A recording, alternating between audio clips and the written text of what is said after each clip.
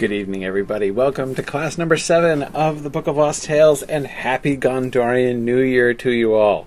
It is Gondorian New Year 2015. I'm not quite sure what that is in fourth age terms, if we are still in the fourth age, that is. But anyway, glad to have you joining me here today. I think this is actually a really fun class for what Tolkien Society has called Tolkien Reading Day. Because it's one, we're going to be, of course, talking about the Book of Lost Tales, but this is, I think, what I want to talk about in the story today really has sort of implications, sort of further beyond and beyond, that is, just beyond the Book of Lost Tales itself. And I think really does a lot to help us kind of understand a little bit more of the big picture of sort of what Tolkien is thinking about and working on, especially during these, this early half of his career. So that'll be fun. A couple announcements, as usual, before we begin here. First of all, for those of you who missed it, Mike Drought gave the first of our new lecture series on Monday. It was it was sold out. Well, we weren't selling tickets; it was free, but we maxed out our capacity, so that was really great. For those of you who missed it, don't worry, we will have a recording. We do have a recording, which will be released in video and audio form. So that will be coming out shortly, and it should be great. It's the Drought stuff is really, really incredible, and that was certainly a lot of fun. So again, if you missed it, don't worry. We will make sure you have a chance to watch it. And stay tuned. Stay tuned for the announcement of the next lecture as well. We have an excellent series. Again, if you go to that the webpage that I linked for you last time, if you go to the Mythgard Academy page and look at the lecture series website, you can see that the speakers that we have coming up should be some really great, some really fun stuff that I'm really looking forward to. So definitely stay tuned for that, and we'll keep you posted. One other much smaller event, but which I wanted to invite you to. I'm giving a talk on the theme of Gondorian New Year next week on Monday, and this is I was invited to give this talk at a very special place, which is the Bird and Baby pub in Mickle Delving. That is, I'm going to be giving this game. I'm going to be giving this lecture in-game in Lotro, the Lord of the Rings Online on the Landreval server at 9:30 p.m. Eastern Time on next Monday night, at the Bird and Baby pub in Mickle Delving, as I said. And the theme of the talk is going to be, it's on the Gondorian New Year. So the title of my talk is Frodo and Sauron at the Cracks of Doom. What were they thinking? We're going to be looking at sort of Frodo's point of view on the Cracks of Doom. What's going on in Frodo's head in the Cracks of Doom? What's going on at Sauron's head in the Cracks of Doom? How do we understand that climactic moment of the Lord of the Rings? So again, 9:30 p.m. Eastern Time. I'm going to be giving the lecture live in game. We'll have recordings of that available afterwards. So that should be fun. But I want to make sure to invite you all if you are interested in coming. And don't forget 2 upcoming things. The one that I've been announcing, which is our summer courses, which are now open for registration, our H.P. Lovecraft course and my course on Tolkien's poetry. Those are both shaping up to be really exciting classes, so I hope you can join us for one or both of those. And don't forget that as we work into now the second half of our Book of Lost Tales 2 class, we still have a good deal of ground to cover, but we're definitely moving into the final phase of this class. And remember, what is coming up next is The Princess Bride. So we're probably going to take maybe 1 week off, and then we're gonna launch into The Princess Bride after that. So that should be a lot of fun, I think, and I'm really looking forward to that too. I've never taught that book at all, so this is going to be sort of fun new ground for me. So I'm pretty excited. Okay, those are our announcements for today. So let's talk about the Nauglafring, the story of the Nauglafring. Now, as you can tell from Christopher Tolkien's commentary, this whole story, the story of the Necklace of the Dwarves and its combination with the Silmaril, this story which encompasses the downfall of what was Artenor and will later become Doriath, and the death of he who was Tin Willent and will become Thingol, is one of the he calls it, Christopher Tolkien calls it, this textual jigsaw puzzle.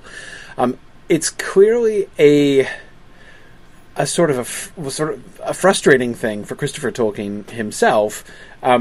He talks about it on more than one. He writes about it on more than one occasion, and was clearly a place in the larger narrative, the larger story of the First Age, where Tolkien kind of stumbled a lot more than he did in other places.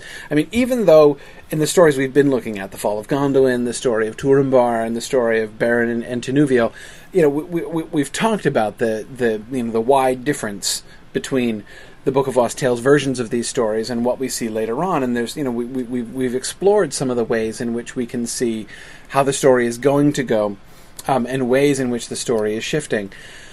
With the story of the Naglfring, it's much more complicated than that, right? I mean, you'll notice Christopher Tolkien doesn't even bother doing his blow-by-blow compare and contrast with the published Silmarillion, right, as he usually does with these other stories. He didn't even bother with that this time, because there's so much that's different. It just sort of, the whole thing kind of holds together less, or maybe another way to say it is that there are more kind of big conceptual problems or challenges, I guess, in this story for Tolkien than we see in some of the other stuff. And what I mean by that is, even though major elements of the stories are going to change, such as the whole Beren becoming a human and that becoming the absolute center of that story, that's a major change, as we discussed when we began. But nevertheless, despite the fact that it's going to change in this enormously momentous way, nevertheless, the story as it exists in the Book of Lost Tales at least works, right? I mean, it holds together clearly, and you don't read, you can read it and say, wow, that's real different, but you don't read it and say, I'm not sure about that. It doesn't really hold together all that well. The story of the Naglfring is, I think, difficult in that way. You see even Christopher Tolkien being more sort of openly critical of it, of many of its elements, and that where it seems from the changes that Tolkien, from the kind of changes that Tolkien made later on, that he himself really moved away from some of these things, but never really fully cleaned it up. Christopher Tolkien has admitted that part of the published Silmarillion was one of the messiest parts. Don't forget that the published Silmarillion was not just a question of Tolkien having his papers, which he hadn't gotten through the publication process, and Christopher Tolkien getting it published after his father's death. There was a lot of editorial work still to do, and both with some of the longer versions of these stories, which had not been compressed into the final, more compressed or epitomized, to use Christopher Tolkien's more fancy word, into the epitomized form that he uses in the Silmarillion. So there's some that hadn't been translated in that way, but in many cases, what hadn't been finished yet was the retconning, making it all fit together. Because he kept changing his ideas about things, and then many of the new ideas that he had, he needed to go back and change other stories to make sure that they all fit in together, and his work on it was so sort of scattered around that there was a lot of work still to do to kind of iron it out. This bit, the story of the Naglfring, or the Nauglamir as it will later come to be called, and the fall of Doriath, was one of the thorniest bits, and one of the places where the gaps were biggest, where, again, Christopher Tolkien has admitted that, confronted with needing to sort of tidy that up and fit it into the published Silmarillion, there was some of the most work to do in that section to fill gaps and try to extrapolate what his dad was trying to do, than in almost any of the other parts of the narrative. So this chapter is for that reason kind of or not for that reason, but as part of that story, we can see already that this chapter is a sort of a problematic thing, and it's kind of tempting in some ways to kind of dismiss or downplay this this story a lot. I get to sort of, well, we are spending less time on it than we spent on the others, but that's just because it's shorter. But that is, just to kind of push it aside. I don't want to accuse Christopher of pushing it aside in his commentary, but you'll notice how much less commentary there is on this one than on the other stories.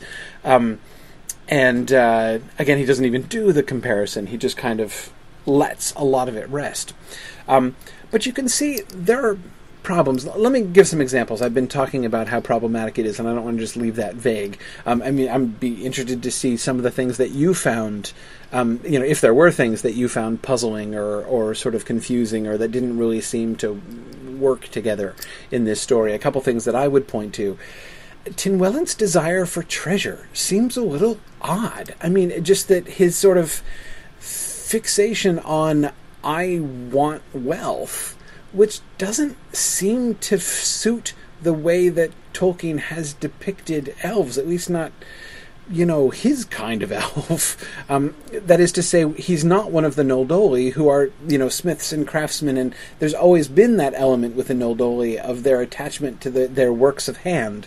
So their relationship with treasure is different, is intense at times, with, of course, Feanor and the Silmarils being the most extreme example of that kind of intense and perhaps unhealthy relationship. But anyway, this idea of this basically rustic elf lord saying, I really want more bling around my palace. I don't have enough bling, and I pine for bling. And I'm going to ignore my divine wife who says, no, that's cursed bling and will lead to your destruction. But I don't care because I want bling. Now, the idea that this elven king is going to be disregarding the advice of his divine wife is going to be consistently borne out throughout the history of his development. But Thingol's reasons for ignoring Melian at least seem a little bit better later on, rather than just this ooh, shiny that Tynwellant seems to kind of get here. And I find it hard to be really really satisfying. Nick kind of likes the fact that he still ignores Melian, right? Yeah, it's or Gwendoling or Gwendolyn or Wendeling or whatever her name is. Her name is really hard to track. I'm going to call her Gwendolyn in this class because that's what she's called for the majority of this chapter. So, but you know who I'm talking about. She who will later be called Melian. Anyway, so back to so ignoring Gwendolyn. Yeah, exactly. Let's see. Good. Kate Neville was saying greed is an odd characteristic of an elf who has won the love of a Maya Fae. Kate, you're absolutely right. I hadn't been thinking in exactly those terms, but I think you've struck on one of the other reasons why that seems to me so unsatisfactory. Because you'd think somebody who had the monetary blessings that Tynwellant had in his wife and his daughter would have been, I don't know, just the idea that he would be like, yeah, but the bling, right? But the shiny, it does seem less satisfying. Yana points out that the whole movement of the character, the whole movement of the character that becomes Melian is confusing, and she seems played down in power and knowledge. We're going to look at that a little bit later, Yana, but I agree. It's kind of it's a little bit hard to place her. There are times in the early, like in the story of Tenuvia, when she seemed very wise and very lofty, and she is less so here, and it's not really quite clear. Yana suggests, could the winning of Gwendolyn here be, a sign of greed in a way at least? Well, Yana, it's another way to think about it, that there seems to be a way in which the kind of lust for wealth and status, really? I guess. That's what it seems to be, right? Because I keep using the word bling, which is, I'm using semi-humorously, but there's a sense, I think, in which that word fits quite exactly what Thingol is looking for, right? He's not looking for wealth. And wealth implies you want, financial resources and you have a plan to do something with those financial resources. He doesn't want wealth. He wants bling. He wants a fancy, shiny sword and a fancy, shiny crown. And he wants to be decked out splendidly in ways that he's never been decked out splendidly before. And that's the shallowness of that fixation by Tin Welland does seem to me to sort of undermine him. And Yana does it in some sense. Could it potentially undermine our sense of his desire for basically? I mean, this whole Yana, it raises the horrible idea of Tin Welland viewing Gwendolen as a trophy wife, right? I want the bling, to match my girl, because I've got a goddess over here, right? And I got the bling, and now, I mean, that's a horrible way of thinking of Tin Welland, and very little else in his depiction has justified anything of the sort. But again, I think that to me, that's why that unevenness jars, I find, in this story.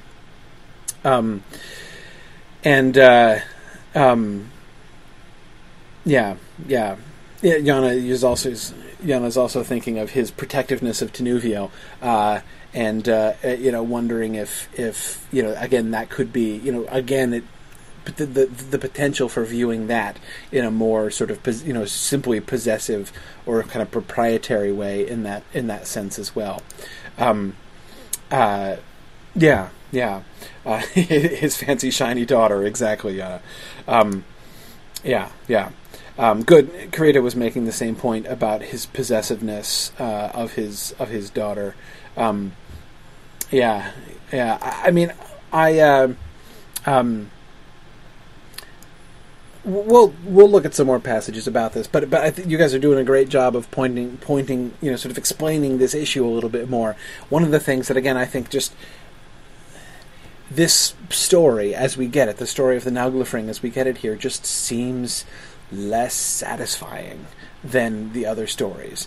Another example of another thing that is on my short list of stuff that doesn't really work great in this story is the invasion of Artenor. Right? That is, okay, so Gwendolen has this protection around. Now, it's not like the later girdle of Melian, right? I mean, that thing is inviolable.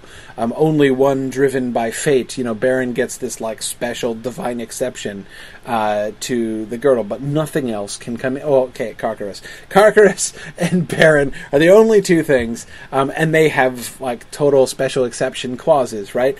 And you see, of course, the published Silmarillion gets around the whole Girdle of Melian issue in a completely different way. Here we have the mere fact that an elf escorts the dwarves into Artenor is enough to get past Melian's protections. And, I don't know. Again, this is something that Christopher Tolkien himself flags as being a little weak. That they just needed an Noldor guide, and then Melian's protections were helpless against this enemy army coming in to sack the place. It just kind of seems like a pretty darn huge loophole in Gwendolen's protection of Artenor. And again, she as so many of these characters will, she's gonna grow over time. All of these characters get bigger and more effective and more sort of epic over time, but still, even as it stands, it seems kind of weak. Two issues that we're going to spend quite a bit of time tonight talking about, and the way the roles that they play in these stories are the whole curse laid upon the treasure, or the issue of the curse laid upon the treasure, and how that works and the extent to which that works, and the way that the fate of Beren and Tinuvio is connected into this. We're going to look at both of those things, because those, I think, are certainly very central and important issues in this story, and obviously connect to things that we've been talking about before, too. So anyway, all of this stuff is sort of some of the least resolved, even later on, even at the very end, even after Tolkien's death, a lot of these things still weren't fully resolved and fully integrated and brought to sort of the same level of continuity and consistency with the rest of the stories as Tolkien had devised them. But the thing I would say about this, of course, Tolkien does move away from a lot of these things, right? The idea of the curse on the gold is going to fade. It's not going to vanish, but it's going to fade, right? This is not going to become centrally a story of cursed gold anymore. Later on in his career, the dwarves themselves are going to change. Think about the significance of the shift from Ufedin, that is the traitor Noldo who leads the dwarves in. Think of the shift from Ufedin to Eol, who clearly inherits a lot of Ufedin's characteristics, right? That like weird loner elf who hangs out a lot with dwarves and may or may not be a traitor to his kin, right? That's certainly is a shifty character, right? Eol seems to take over that role that was originally designed for Ufedin, but of course the role that Eol gets kind of grafted into the Gondolin story, as Christopher Tolkien explained a little bit at the very end of his commentary on the Fall of Gondolin. But again, you think of the role that the way in which that concept of the dark elf who is the friend of dwarves and of sketchy personal integrity, the way that gets put off on the fringes, literally on the fringes of Doriath, right, in the later Silmarillion, but completely fringe and indeed totally unrelated to the actual destruction of Doriath in the later story. That's again, I think an interesting sort of piece of evidence of the way that we can see Tolkien shifting from what are really the fundamental core ideas of this story. And again, you think about that doesn't happen in any of the other stories, right? There are radical differences between the Fall of Gondolin, the story of Turambar, and the story of Beren and Tinuvio, between those and the later versions. But we don't see Tolkien just completely moving away from the basic concepts of those stories. He alters things, even things really close to the core, as in with Beren becoming human. But that's, in a sense, an addition to the story, not I'm going to take it and I'm going to push it in a completely different direction. I'm going to remove that story and do something fundamentally different. The story of the Naglfring is fundamentally the story of the curse on the dragon's treasure and the tragedy which that curse brings to Artenor. And the primary vehicle for that is treachery, the treachery of Anoldo. All of that stuff basically goes away in the later version of the story. And again, I can't think of any of the other of the Lost Tales where you could really say that, where where the core synopsis of what happens in this story leaves and becomes something completely different. But having said that, as I say, it's still worth looking really carefully at this story, because don't forget Tolkien's retentive tendencies. And I talked about this before. Tolkien was a great recycler or reuser. He threw almost nothing away, literarily speaking. And, we see it even in things that he does completely abandon. Let me give an example of what I'm saying. You remember that moment in the published Silmarillion when we're near the end and we're approaching the Fall of Gondolin, and the narrator is talking about Melkor's sort of increasingly frantic search for Gondolin, his attempt to discover where Turgon is and to find Gondolin and destroy it. And the narrator explains why Melkor is so fixated on Gondolin. And the reason is, you remember this? The reason is that there's something about Turgon that even when they had been in Valinor together, whenever Turgon had gone by, Melkor had felt this premonition of doom. So Turgon always gave, Morgoth the heebie-jeebies back in Valinor because he had some kind of premonition that his doom would come from Turgon. Do you remember that passage that I'm talking about in the Silmarillion where the narrator tells us this? Well, it's one of those passages which all by itself is really quite puzzling. That is to say, I always found that a little bit dissatisfying. No, a lot dissatisfying. Because, I mean, it's a cool line. It's like, ooh, yeah, the idea, like, Melkor's premonition of doom, and, like, Turgon is super important. But then you actually read The Fall of Gondolin, and you're like, so how exactly does that prophecy come to pass? I mean, okay, yes, his doom came through Turgon in the sense that Eärendil comes through Turgon, and Eärendil is the one who precipitates the War of Wrath, which leads to his downfall. But that's pretty indirect, and you can say the same thing. Eärendil had several other grandparents, right? And it's not really true of them. I mean, did Melkor have the same bad feeling about Galdor, for instance? I mean, the dude had, Eärendil had 4 grandparents, for crying out loud. It's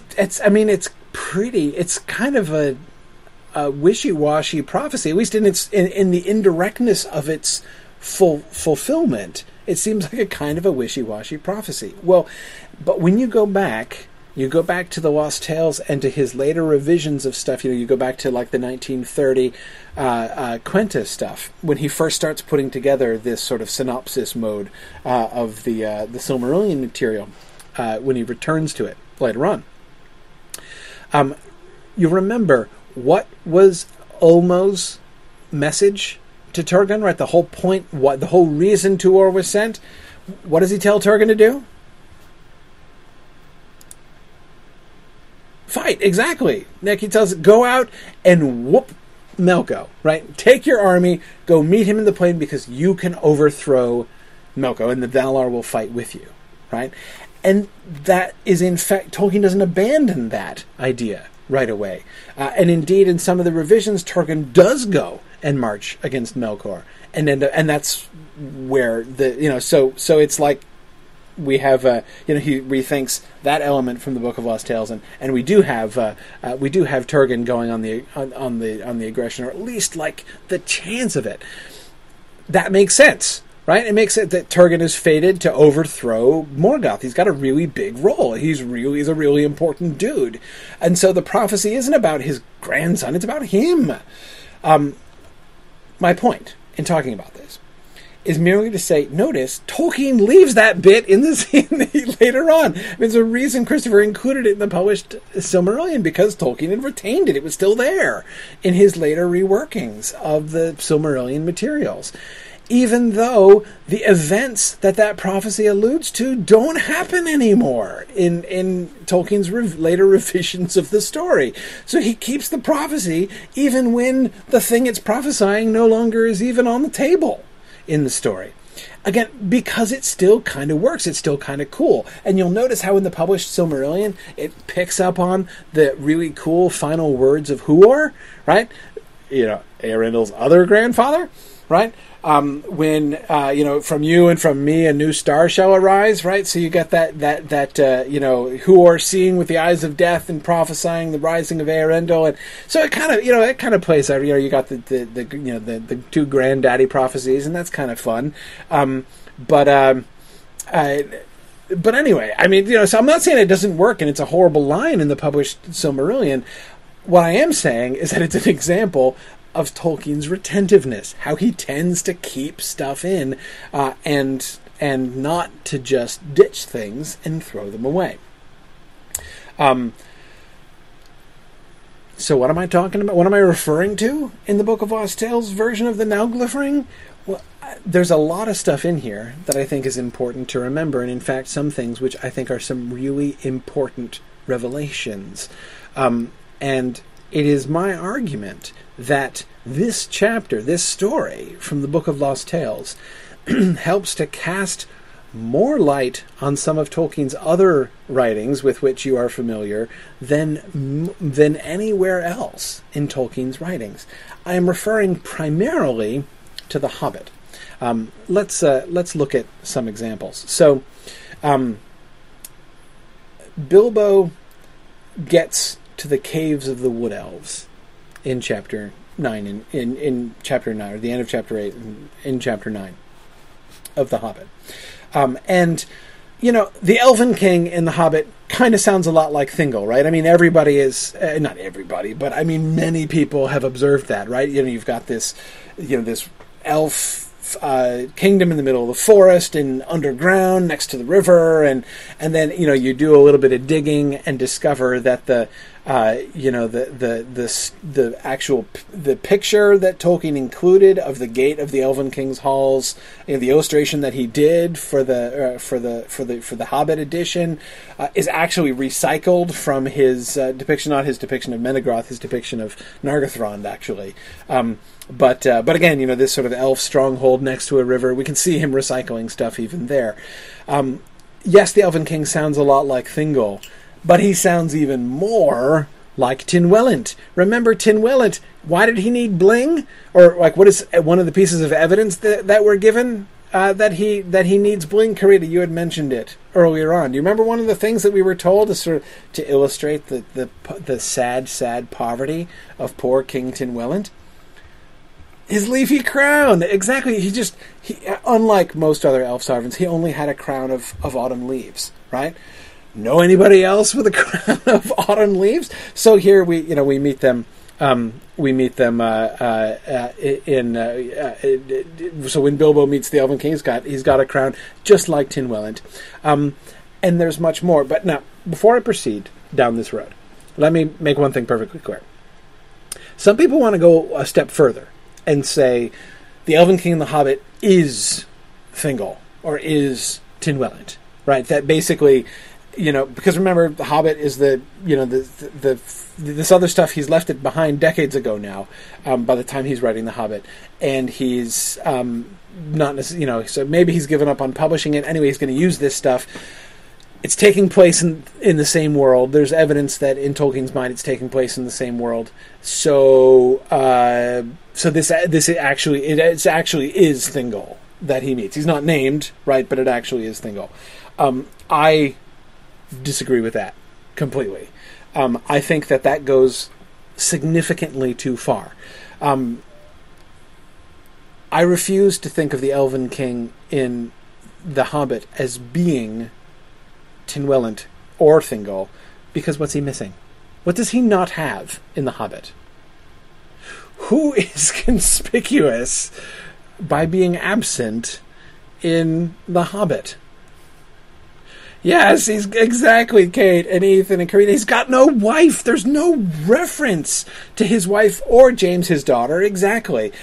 And I mean the joining of Thingol and Melian, or Tynwelint and Gwendolen, that is the essential part. I mean, that's like one of the oldest things about his story, right? I mean, it is absolutely fundamental to that character. So, might he have a queen and it never be mentioned? Sure, it's possible that Tolkien was like, oh yeah, it's totally, Tynwelint or Thingol or whatever. But I won't even mention Melian. To me, this is sort of inconceivable.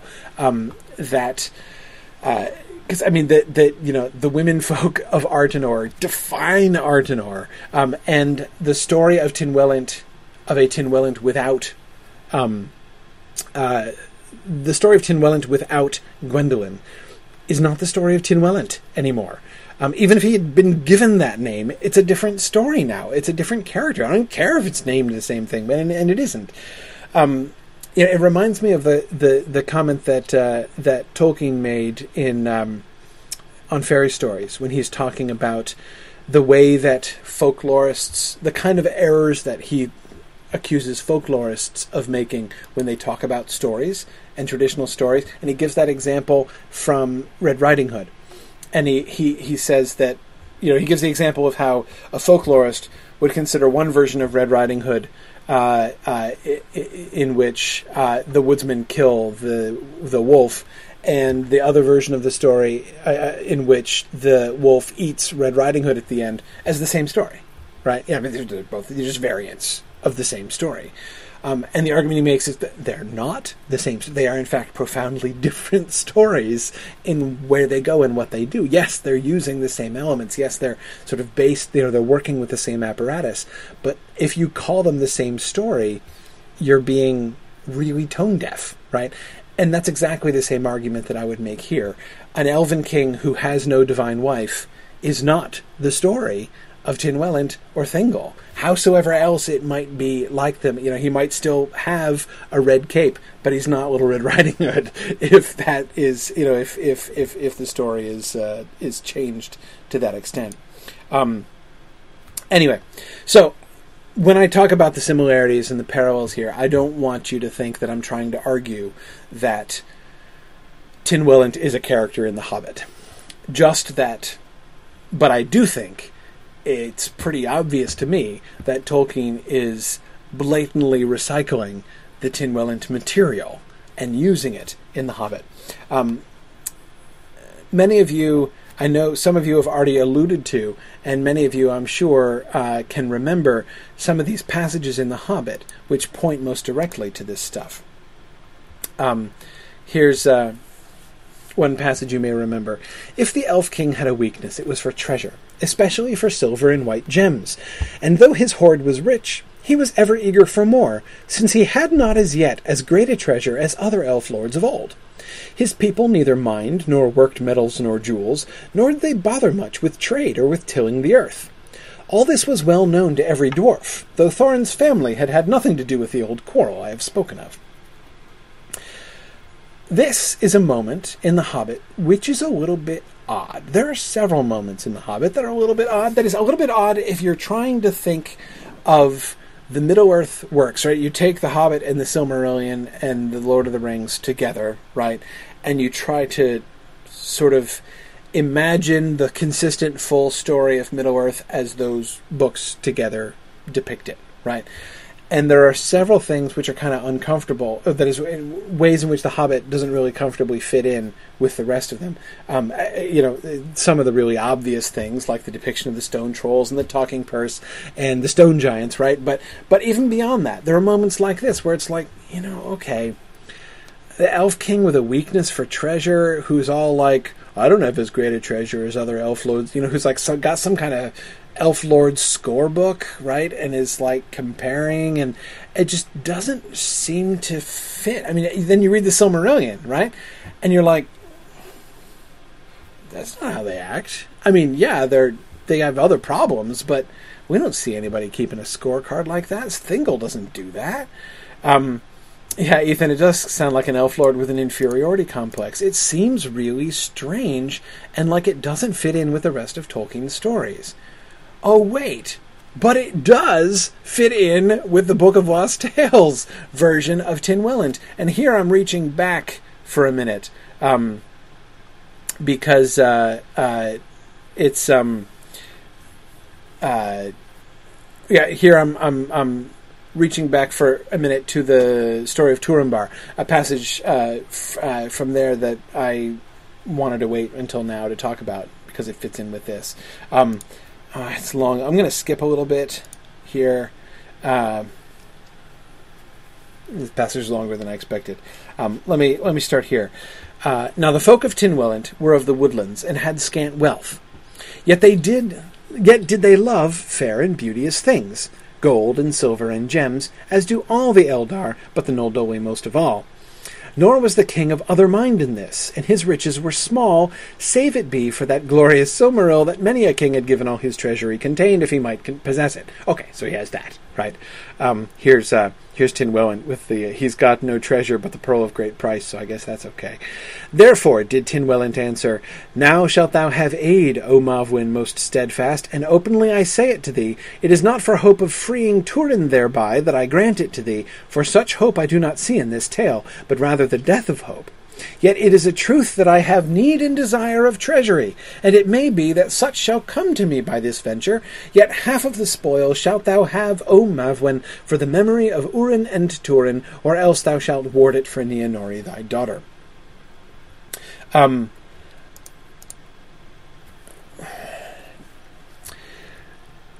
Notice, the Hobbit lines are adapted like straight out of this. And his riches were small, nor was the king of other mind in this, and those riches were small. You can see the register is different, right? So again, we go back to the Hobbit versions, and since he had not yet as great a treasure as other elf lords of old, right? That's told in Hobbit register, not Book of Lost Tales register, which is even more archaic and sort of lofty than even the published Silmarillion is. But there it is, right? This is Tynwelint talking. So Tynwelint in the Book of Lost Tales sounds exactly like the Elven King in the Hobbit, with his desire for treasury. And notice also something else. Those of you who've read my Hobbit book may remember that I made kind of a big deal about the fact that the Elven King marches out with his army to go claim the treasure, right? The Elven King marches out with an army to claim treasure here, too. Now, in his defense, Tynwelint, in the Book of Lost Tales, still has a live dragon to cope with when he sends out a small expeditionary army to go out to a dragon horde and see if he can obtain treasure. But still, anyway, that kind of the path of the story is sort of already trodden there in the Book of Lost Tales, and we see, as so often happens, Tolkien retaining the shape of a story that he's already told, even though he's placing it in a very different context and with some different kinds of implications, but not 100% different implications. There's, of course, another passage, the passage just earlier on in that same paragraph, that doubtless, again, you guys were all remembering from The Hobbit. In ancient days, they, the elves, of course, had wars with some of the dwarves, whom they accused of stealing their treasure. It is only fair to say that the dwarves gave a different account, and said that they only took what was their due, for the elf king had bargained with them to shape his raw gold and silver, and had afterwards refused to give them their pay.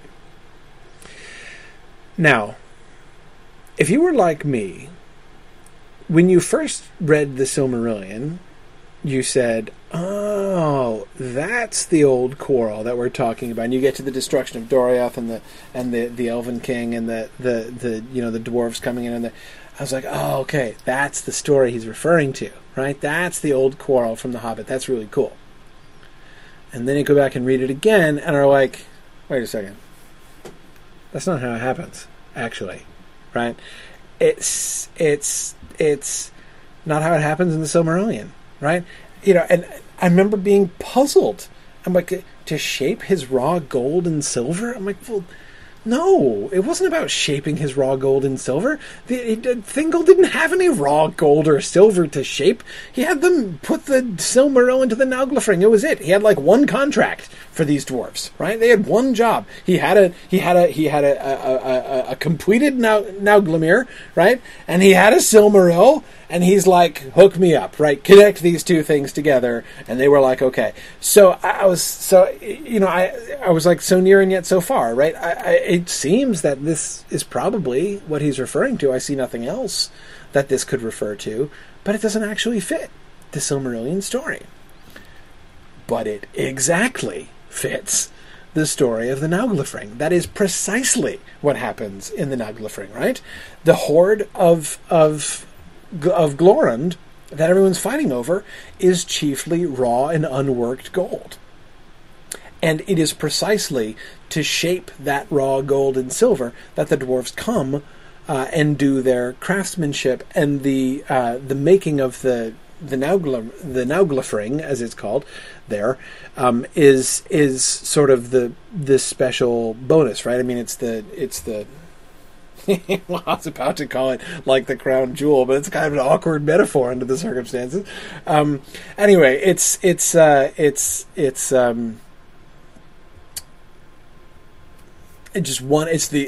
pinnacle of all of these different pieces that the dwarves are making. But that's exactly. It's so clear when you read the Nauglafring and then you go back to the Hobbit and you read this. It's like this is obviously the version of the story that Tolkien had in mind when he wrote that passage. It makes total sense. Okay,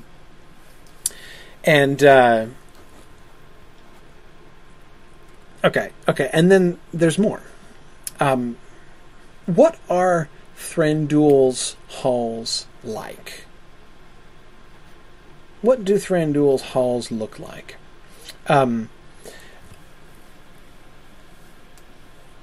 have to be careful in answering that question, because we have clearly contradictory evidence about this. Remember this conversation between Legolas and Gimli in The Lord of the Rings? This is when Gimli is just beginning to wax poetic about the glittering caves after the Battle of Helm's Deep, saying he would give dwarves would give pure gold for a single glimpse. "And I would give gold to be excused," said Legolas, "and double to be let out if I strayed in."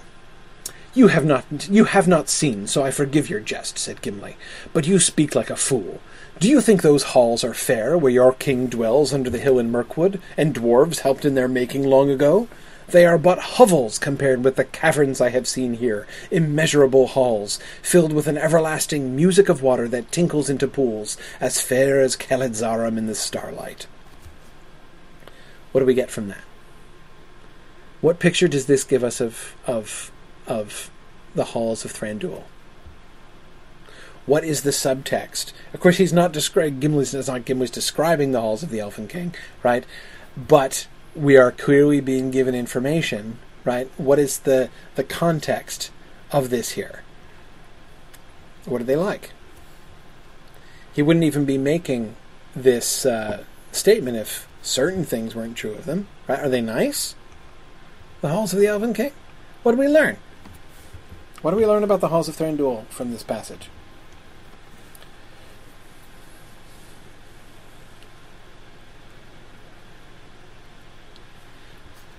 One very definite thing. Who made them? Yes, good, Sarah. We learn that the dwarves helped make them. That is one of the most plain facts that we learn from this. So they were delved, at least in part, by the dwarves. The fact that he says dwarves helped in their making suggests the dwarves don't do all the work, but nevertheless, dwarves helped in the delving. Okay.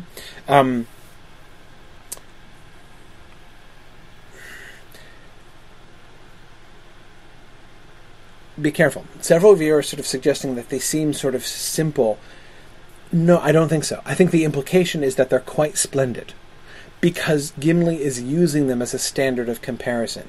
He is trying to convey how incredibly awesome the glittering caves of Aglarond are, and so he goes to Legolas as a sort of a touchstone for this conversation. He says to Legolas, "You think your father's halls are fair, right? They're but hovels compared with this, right?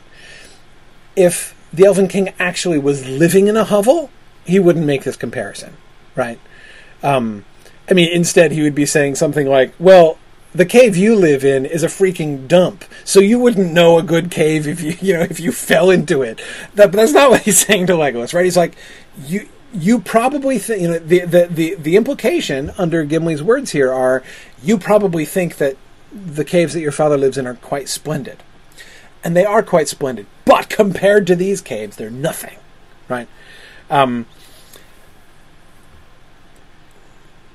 So the fact that we learn here is the dwarves helped to build them. The implication of how Gimli talks about them is that they're really quite impressive. Nothing compared to the glittering caves of Aglarond, but that's the whole point that he's making.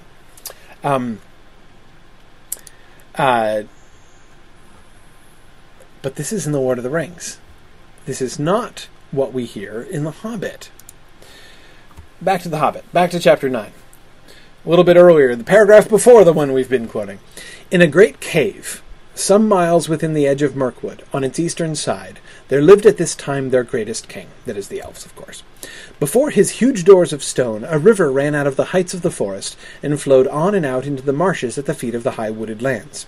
This great cave, from which countless smaller ones opened out on every side, wound far underground, and had many passages and wide halls. But it was lighter and more wholesome than any goblin dwelling, and neither so deep nor so dangerous. In fact, the subjects of the king mostly lived and hunted in the open woods, and had houses or huts on the ground and in the branches. The beeches were their favourite trees. The king's cave was his palace, and the strong place of his treasure, and the fortress of his people against their enemies." Does sound awful rustic, doesn't it, Carita? Notice the implications of this description. See, I think most readers, most Tolkien fans, when they read this passage, fill in gaps here, right? Maybe they're thinking of Thranduil's halls in Menegroth. Maybe they're thinking of Nargothrond. Maybe they're just thinking about, what we kind of learn about Thranduil in The Lord of the Rings. Maybe now they're thinking about Lee Pace and his excellent eyebrows. I don't know. But many people, I think, don't really pay attention to this description, right? Yes, Carita, picture elves living in huts on the ground. And the word hut is not one you're used to thinking of in connection with elves, are you? These are wood elves. But anyway, in addition, Stephanie, notice, exactly. Stephanie points out that the compliment that's given to them there, more wholesome than a goblin dwelling. That's nice, right? Michael, the description is similar to Bag End, but notice the differences. Bag End is never called a cave. It's a hole, right? But notice how, back to paragraph 1 of The Hobbit, right? In a hole in the ground, right? Not a nasty, dirty, wet hole, right? Filled with the ends of worms and an oozy smell, nor a dirty, sandy hole with nothing to sit down on or to eat. This was a hobbit hole, and that means comfort, right? So, that is, he says the word hole, and realizes that we might have several different associations with hole, and he instantly goes through and says, toss aside all of your assumptions about what a hole is. Let me tell you, he describes the paneling and the tile on the floor and everything else, right? To specify that this is not that kind of hole. He calls the Elven King's halls caves, and he doesn't qualify that. By cave, I don't mean any rough goblin dwelling, but rather palatial, beautifully carven. No. He just calls it a great cave, and there's countless smaller caves opening out on every side, as if that's just naturally how the caves work. It's not even obvious that these caves are delved by anybody at all, actually, and that they seem rough. We're given every reason, I think, here to picture rough caves, that you don't feel like you're going into a palace or anything constructed, but just into a network of caves. That seems to be the comparison underlying the clarification. Again, you go down, this great cave there on line 5 of this paragraph. This great cave, from which countless smaller ones opened out on every side, wound far underground and had many passages and wide halls, but it was lighter and more wholesome than any goblin dwelling, and neither so deep nor so dangerous. Those are our only qualifications, right? We don't get the not a nasty, dirty, wet hole, nor a sandy. No, we get it. They're not as deep and dangerous. They're much lighter and nicer. So don't imagine like a dark, creepy cave like the Goblin's Cave. This is a much nicer kind of cave, but it's still a cave. But you say, no, hang on. Yeah, not convinced yet? Check this out. Bilbo going down through the secret door to visit Smaug for the first time. The stars were coming out behind him in a pale sky barred with black when the hobbit crept through the enchanted door and stole into the mountain. It was far easier going than he expected. This was no goblin entrance or rough wood elf's cave. It was a passage made by dwarves at the height of their wealth and skill, straight as a ruler, smooth-floored and smooth-sided, going with a gentle, never-varying slope direct to some distant end in the blackness below. This was no rough wood elf's cave. By contrast, it was a passage made by dwarves, which means it is straight as a ruler, smooth-floored and smooth-sided. These seem to be things that the rough wood elves' caves were not. This appears to be the kind of hall that Tynwillant lives in also. I don't have a corresponding passage where his halls are described with the same kind of detail. But the same word cave is used of where he lives several times.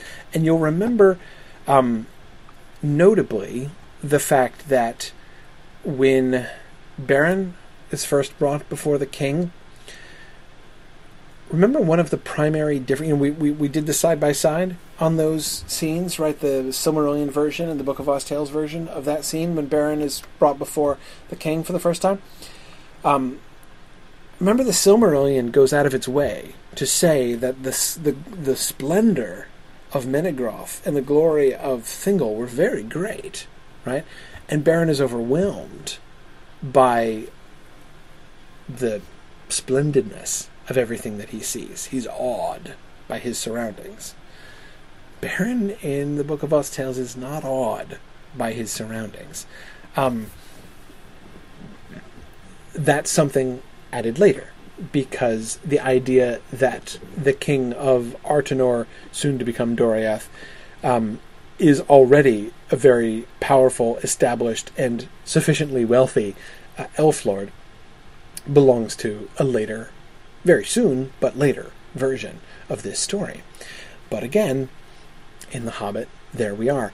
I am pretty convinced that it is the Book of Lost Tales, Tynwellint, that's in Tolkien's mind when he's writing The Hobbit. That is the story. That this Nauglafring version, or rather, this version of the Nauglafring story, is the thing that is the storyline that Tolkien is recycling when he writes The Hobbit.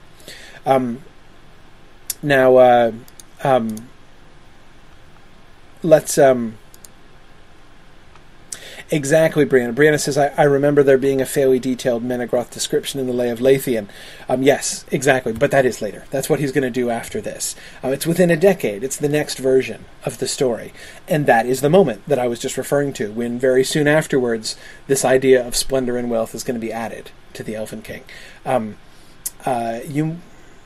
You would recognize the description of the halls of the Elven King in the Lay of Leithian. It goes something like, let's see, a king there was on carven stone and many pillared halls, on carven throne in many pillared halls of stone. The poem about Durin that Gimli sings in The Lord of the Rings, long passages are taken word for word from the description of Thingol's character and his palace in the Lay of Leithian, which is kind of mind-bending when that happens. Anyway, yeah. So, Brianna, that does happen, but that happens after the Book of Lost Tales version, not in the book. So, again, this is why I think it's the connections between the Hobbit Elven King and Thingol/Tynwellint are obviously really strong, but the Book of Lost Tales version is like the only one he could be, because he's no longer... We don't any longer have a king with the autumnal leaf crown and the rough caves and the insufficient wealth. The Book of Lost Tales, Tynwellint, is the only version of that king of which those things are true. Anyway, but let's go and talk about I think since we're halfway through class, it's time to start talking about the major theme of this story, which is the curse, of course. It's the biggest theme and sort of the most, I was going to say outdated, but as they know, that is the one that the story moves on from the most. The one which seems most outdated in retrospect when you look at it from the later point of view. And that's the issue of the curse. So let's look at Mime's curse on the treasure. On a time, therefore, Urin led them to the caves of the Rodothlum. This is again back to the stuff that we get at the end of the story of Turambar. And behold, the orcs had fled therefrom at the death of Glorund, and one only dwelt there still, an old misshapen dwarf, who sat ever on the pile of gold, singing black songs of enchantment to himself. But none had come nigh till then to despoil him, for the terror of the drake lived longer than he, and none had ventured thither again, for dread of the very spirit of Glorund the worm.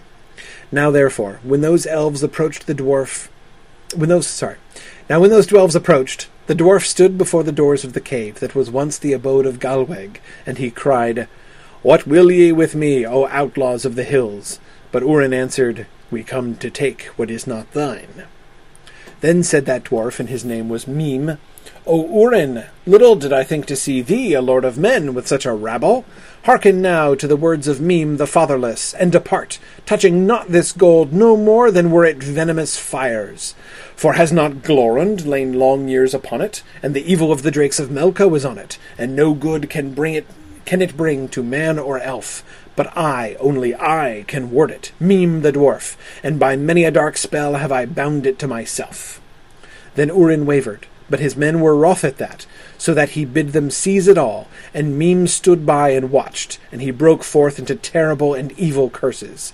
Thereat did Urin smite him, saying, We came but to take what was not thine. Now for thy evil words we will take what is thine as well, even thy life. But Meme, dying, said unto Urin, Now elves and men shall rue this deed, and because of the death of Meme the dwarf shall death follow this gold so long as it remain on earth, and a like fate shall every part and portion share with the whole. That is the cursing of the treasure by Meme, which leads to the entire later story. Try to forget about the later Meme. You'll notice that the sort of main thing that we get, the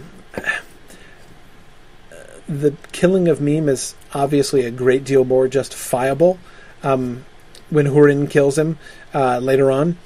Urin does not really come across very well here in this story, but I mean, he when he comes and when he says, I come to take what is not thine, he seems to be referring to basically the gold that Turin deserves for being the Dragon Slayer. Everybody agrees that the Dragon Slayer is entitled to a portion, a significant portion, of the gold. Oh yeah, Bard says that too, doesn't he? Bard, when Bard very discreetly, I think, with very appropriate humility, says, I'm the slayer of the, I killed the dragon and delivered the treasure that you now claim. Is that not a matter of which we might speak? Right. That's a fairly indirect way to say, I come to take what is not thine. Right. It is rightly mine.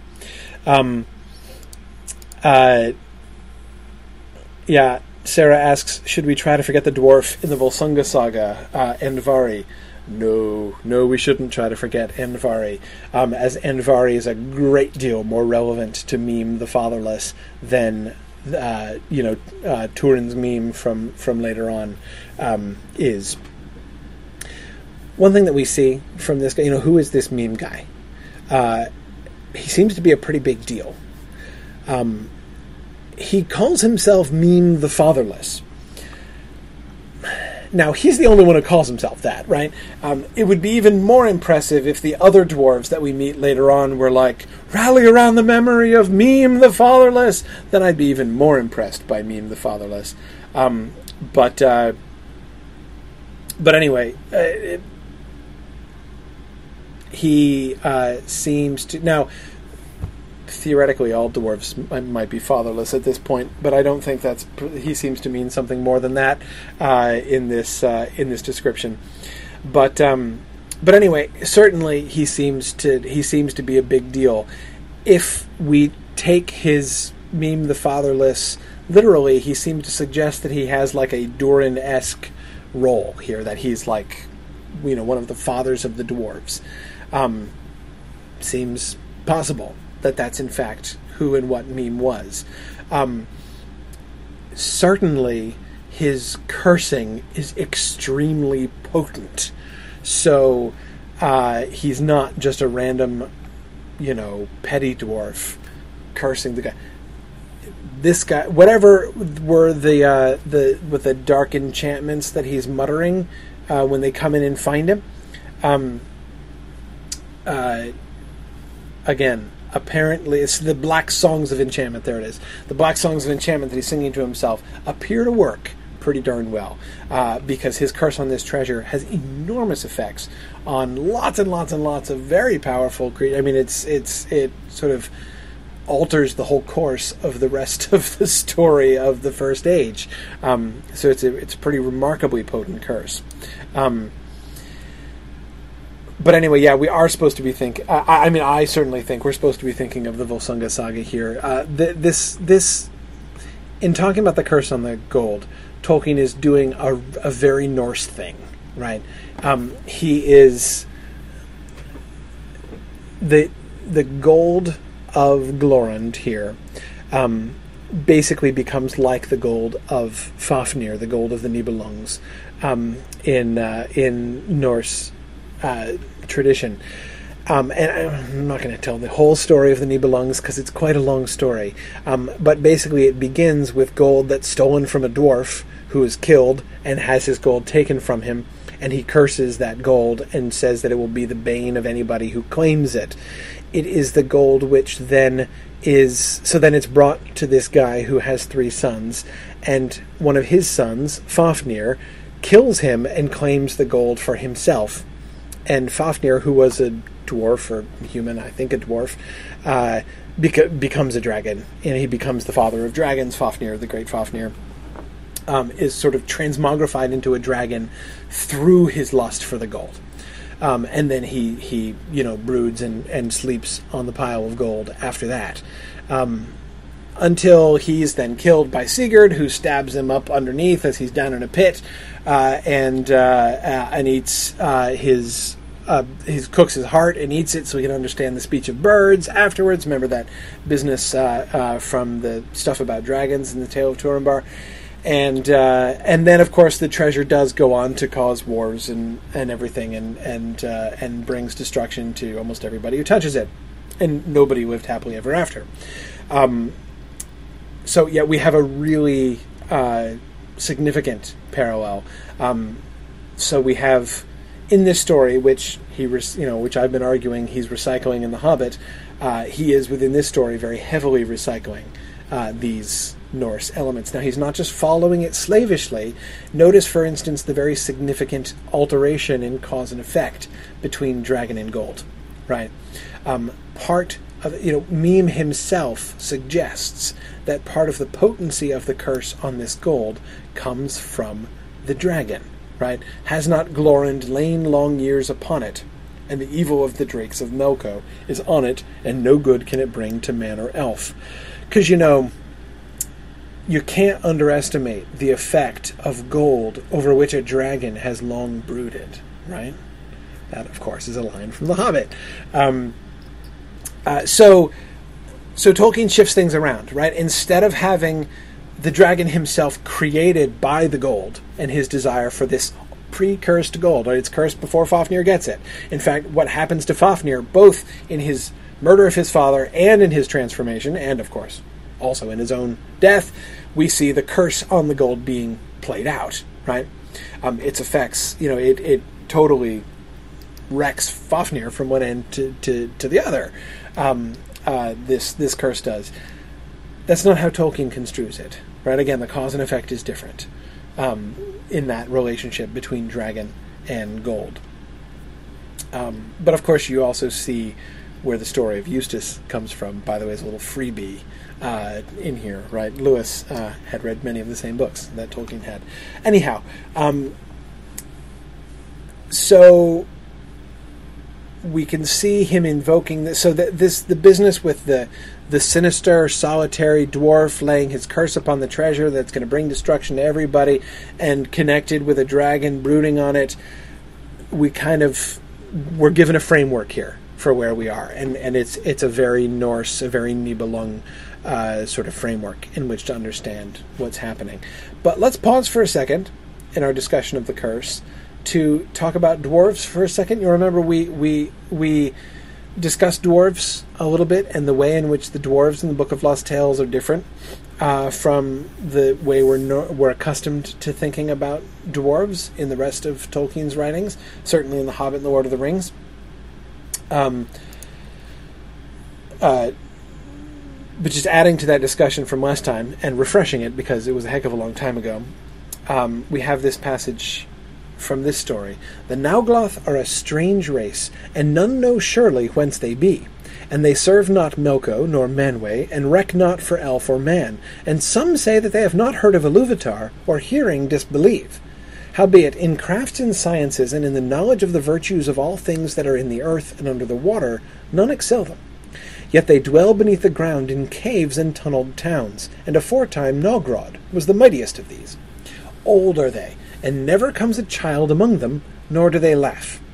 They are squat in stature, and yet are strong, and their beards reach even to their toes, but the beards of the Indrafangs are the longest of all, and are forked, and they bind them about their middles when they walk abroad.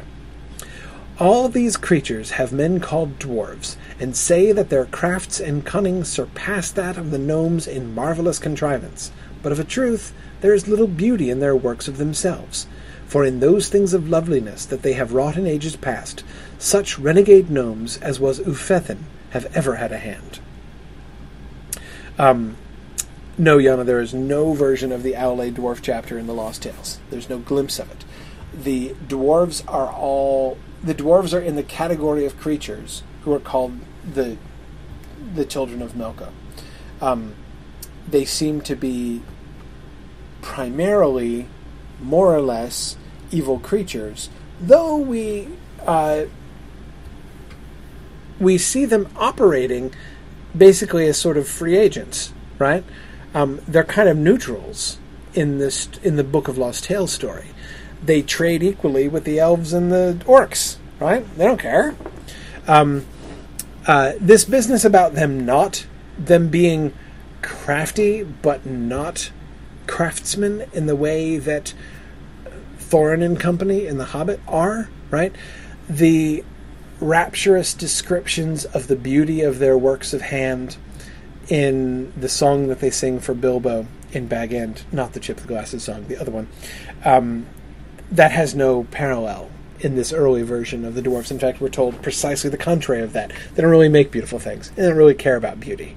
They made good quality craftsmanship, and they make marvelous contrivances, and they're very cunning, but they don't make beautiful things. And they are more interested in trade. They're more vulgar in that sense, I think perhaps Tolkien would say. They're more about the bottom line than they are about the craftsmanship itself. And yeah, Brianna, they don't have any children, right? Isn't that striking? And of course, Christopher Tolkien refers, and I think he's very cautious here. Christopher Tolkien is so much more cautious than I am, which is probably really smart. But Christopher points to that passage in Appendix B, the one that Peter Jackson actually put in the extended edition of the films, and put into Gimli's mouth. You remember, when he says, there are some who say that dwarves have no children, right? There are foolish tales among men that there are no that dwarves have no children, but just that there are no dwarf women, but that the dwarves just emerge out of the stone, right? And Christopher Tolkien suggests that it might be that Tolkien was thinking of this passage when he wrote that. I think it's more than probable. I think it's really likely, or rather, I think it's more than possible. I think it's very probable. That's exactly the kind of thing that Tolkien does, right? When he alludes to something that he wrote earlier on and revised, right, and said, like, some have said this, right, but the truth is this. When it's something that he said before and changed his mind about, I love it when he does that. But anyway, so he.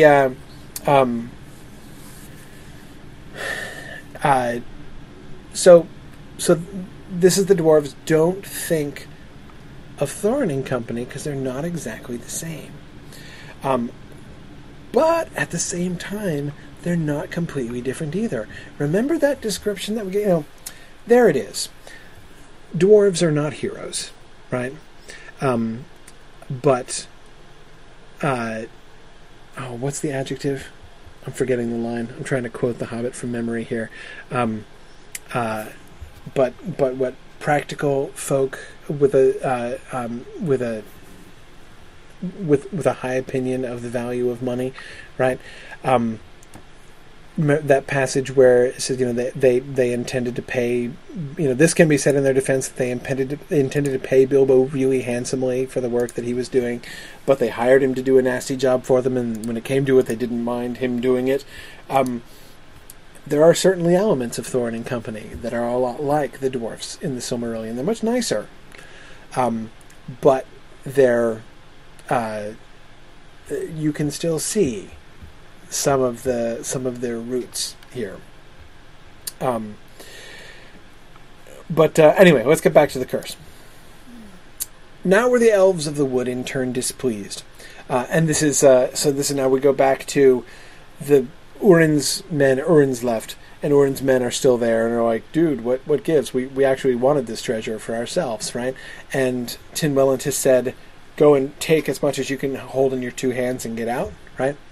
And the elves are looking on because Urin's men are totally doing the, guests at Bilbo party trick, right? Where they come in the front gate and then they come back around and come in a second time to get a second present, right? It's exactly what these guys are doing. Now were the elves of the wood in turn displeased, who long had stood nigh gazing on the gold. But the wild folk did as they were bid, and yet more, for some went into the hoard twice and thrice, and angry cries were raised in that hall. Then would the woodland elves hinder them of their thieving, and a great dissension arose, so that though the king would stay them, none heeded him. Then did those outlaws, being fierce and fearless folk, draw swords and deal blows about them, so that soon there was a great fight, even upon the steps of the high seat of the king. Doughty were those outlaws, and great wielders of sword and axe from their warfare with orcs, so that many were slain ere the king, seeing that peace and pardon might no longer be, summoned a host of his warriors, and those outlaws, being bewildered with the stronger magics of the king, and confused in the dark ways of the halls of Tynwelint, because it's like a cave, were all slain, fighting bitterly. But the king's hall ran with gore, and the gold that lay before his throne, scattered and spurned by trampling feet, was drenched with blood. Thus did the curse of Mime the dwarf begin its course, and yet another sorrow, sown by the Noldoli of old in Valinor, was come to fruit. So how does the curse function? What do we learn here? What do we see? What is the curse of Mime about? The curse of Mime is being involved on both sides, right? Both the greed of the men, who are unwilling to take what is still, going out with as much gold as you can carry in your two hands, that's still a lot, actually. You can live, especially in an economy like this, you can live pretty well on that much gold. But nevertheless, they're greedy for more, right? And the elves are objecting. Seriously, it's this huge, it's a very large quantity of gold, but 2 handfuls of gold, no, let's kill them, right? So, the tensions, the way that this plan, the king's attempt to establish peace backfires, and blood, and that marvelous image of the blood being spattered on the gold. Now, Sarah King makes a wonderful observation here. One wonders if the curse wasn't really necessary. Sounds a lot like ordinary greed. Yeah, doesn't it though?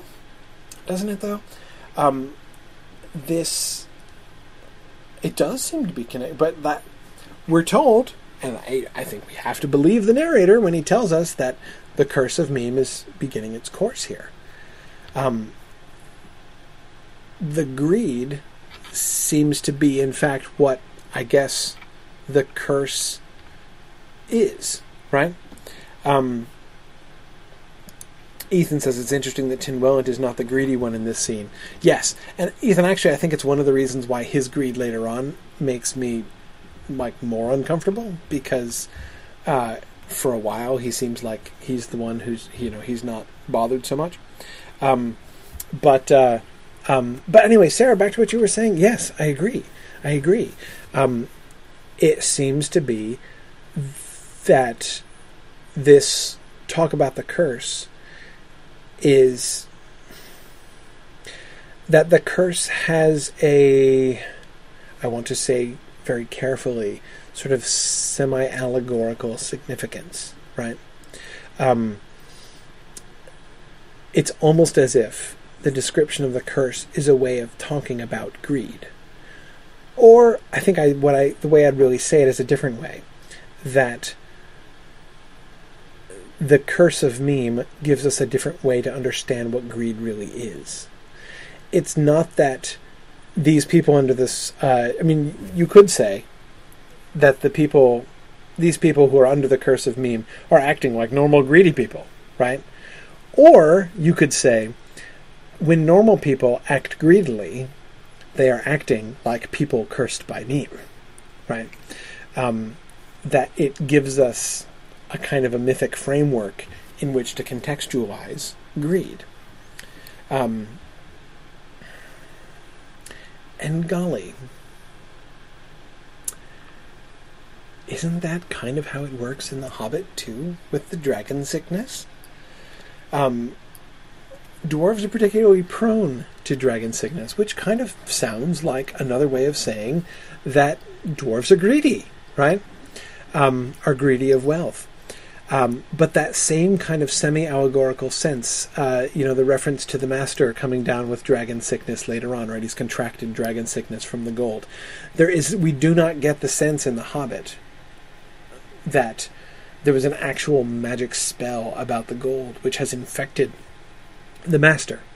That seems to be, especially the reference to the master at the very end, seems to be a relatively transparent kind of semi-allegorical way of describing greed. Just sort of a poetic way to describe the fact that the master was really greedy and succumbed to greed.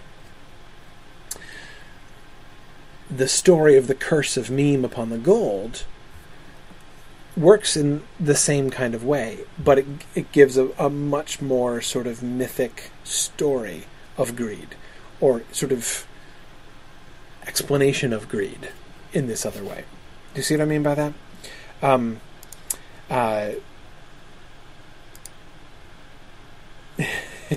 Yes. Yeah. Sarah is suggesting that perhaps maybe the film depiction of Thorin kind of overdid it with the depiction of the dragon sickness. You know what, Sarah? You might be onto something there. I totally agree. Anyway, let's get more of the. Oh, wait. Last thing before we move on from this passage. Notice that rider that he throws in at the end there? The way in which he's trying to connect the curse of meme to the larger story. And, in the text is a footnote after this passage in which Christopher emphasizes that last bit, and yet another sorrow sown by the Noldoli of old in Valinor was come to fruit, is a later addition. Right? Tolkien spliced that in later on, as he's trying to integrate this story more fully into the larger trajectory of the Lost Tales, right? Now, I think, in context, again, it's another moment that seems to me kind of clumsy. I'm like, how is this another sorrow sown by the Noldoli of old? I mean, what do the Noldoli have to do with this, exactly? I mean, the Noldoli aren't real heavily involved in this story of Meme and his cursed treasure and the fight before Tin Moen's throne.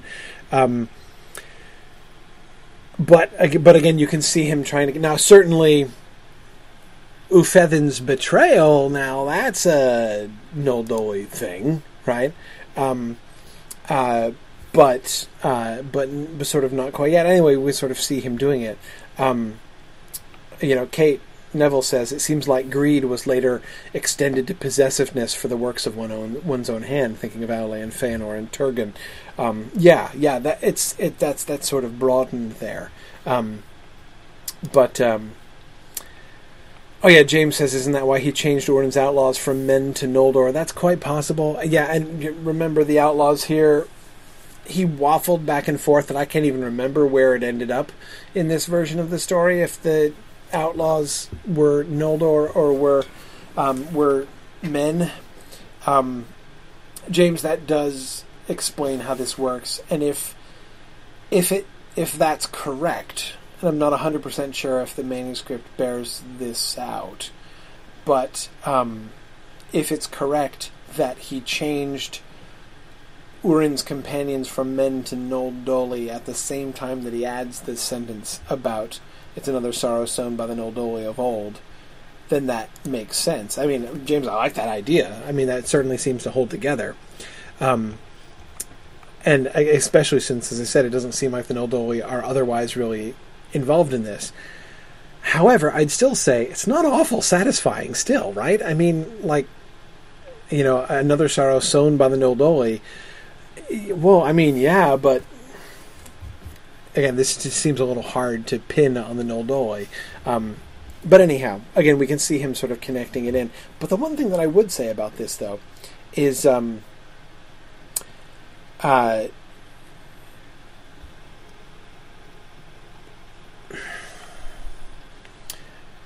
kind of makes you think about the Curse of Mandos in a slightly new context, doesn't it? That is, the sense of the Noldoli being cursed and having this curse follow them is less strong in the Book of Lost Tales than it is in the published Silmarillion. As this other curse sort of dies down, the dominant curse that keeps, the real curses that are the central sort of plot, that are central plot elements in the Silmarillion story is the Curse of Mandos and like the Curse of Morgoth on Hurin's family, for instance. So, and I think it's kind of interesting to kind of go back, and I think we can see again, in a sense, again, it's almost like Tolkien's still sort of recycling those elements. He's taking it away. He removes the sort of straight-up Norse mythology, Nibelung version of this story of the dead dwarf cursing the dragon treasure, which then brings destruction wherever it goes. He kind of vacates that story, but he doesn't lose the idea of this broader curse that really kind of dominates the story. But it's diffused, and it really moves up the chain. From Meme to Mandos is a pretty big jump, you have to admit. But let's keep going. The curse, of course, takes Tynwelint in the end. All right. But Ufedin said naught, shunning the bright eyes of Gwendolen. This is, of course, when Ufedin comes in with his invading army. But Ufedin said naught, shunning the bright eyes of Gwendolen. Wherefore she said anew, Get thee now gone with thy foul orcs, because of course this Nolo has brought orcs in with him, lest Tynwelint coming repay thee bitterly. Then at last did Ufedin answer, and he laughed, but ill at ease. He looked not at the queen, but he said, listening to a sound without, Nay, but already he is come. Already is he come. And behold, now Gladur entered now, and a host of the dwarves were about him, but he bore the head of Tynwelint crowned and helmed in gold. But the necklace of all wonder was clasped about the throat of Naugladur. Then did Gwendolen see in her heart all that had befallen, and how the curse of the gold had fallen on the realm of Artenor, and never has she danced nor sung since that dark hour. But Naugladur bid gather all things of gold or silver or of precious stones, and bear them to Nogrod. And whatso remains of goods or folk may the orcs keep, or slay as they desire. Yet the lady Gwendolen, queen of Artenor, shall fare with me. Then said Gwendolen, Thief and murderer, child of Melko, yet art thou a fool, for thou canst not see what hangs over thine own head. By reason of the anguish of her heart was her sight grown very clear, and she read by her fey wisdom the curse of Meme, and much of what would yet betide. First of all, I mean, man, that scene where he brings Tynwelint's head crowned with gold, right, in on a platter, nay, but already he has come. I mean, dang, that sounds like downright Game of Thrones, doesn't it? Yikes. That's a really creepy scene that gets cut out later on. I have to say, I really kind of like that scene, though. But anyway, it's really awful. We don't get anything quite that awful in the published Silmarillion, certainly in this story. And them being allied with orcs and stuff. Notice the even-handedness of the curse, right? It's not just a curse against the enemies of dwarves. even the dwarves who claim the treasure are going to get hit by the curse of Meme. The curse of Meme is just on the treasure at all. This treasure will now bring destruction to everybody who sees it. So we have Tinwellin's doom, Ufethin's doom, the dwarves' doom, everybody's doom, all wrapped up in this one curse, right? It's extremely profound in its impact. And by the way, I do believe Child of Melko to be used in a purely metaphorical sense here. Well, that is not in the literal sense, like I believe it was used of Gothmog the Balrog, that, you know, he's literally the offspring of Melko. But, you know, she does seem to be putting him in the category here.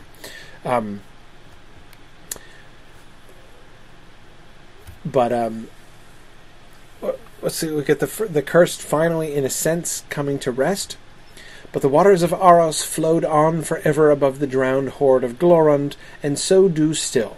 For in after days dwarves came from Nogrod and sought for it, and for the body of Naugladur. But a flood arose from the mountains, and therein the seekers perished. And so great now is the gloom and dread of that stony ford, that none seek the treasure that it guards, nor dare ever to cross the magic stream at that enchanted place. So, like the treasure of the Nibelungs, the gold of Meme ends up in a river, and nobody ever claims it. And those who try to seek for it are killed, and so the curse only rests. And I said the curse rests, sort of. I mean, in a sense, it doesn't rest, right? So long as anyone tries to, it only stops affecting people when nobody possesses it and nobody tries, right? There's sort of the implication that if, like, Indiana Jones went looking for that treasure, he would reawaken the curse of Meme, presumably. Yeah, James, it is like Smaug's final resting place, isn't it? Nobody daring to go and get the gems that had fallen out of his scales. Yeah, good. So the quest is really more the curse rather, sort of more quiescent. So we can see, I mean, the story of the Curse of Meme is the dominant story here. Tolkien loved this idea of cursed dragon treasure, and you know, we do see him carrying that over into the Hobbit, and James, as you say, to the gems that sink to the bottom of the lake as well. Oh, sorry. I'm being urged to speak more cautiously lest I give Hollywood ideas of a Lord of the Rings and Indiana Jones crossover film. Sorry, forget I said that. But anyway, so you can see how dominant this is. Now, again, just in case we think like, well, but hang on a second, dwarves don't curse gold in the Hobbit, right? That we don't see that kind of thing happening, do we? Do we? Oh yes, we do. Do you remember dwarves laying curses on treasure? Singing black songs of... Yeah, exactly, Sarah, you've got it. After that they slept, for their night had been disturbed by Tom, Bert, and William, and they did nothing more till the afternoon. Then they brought up their ponies and carried away the pots of gold, and buried them very secretly, not far from the track by the river, putting a great many spells over them, just in case they ever had the chance to come back and recover them. Yes, and Ethan, you're right. Thorin does curse anyone who would keep the Arkenstone from him as well.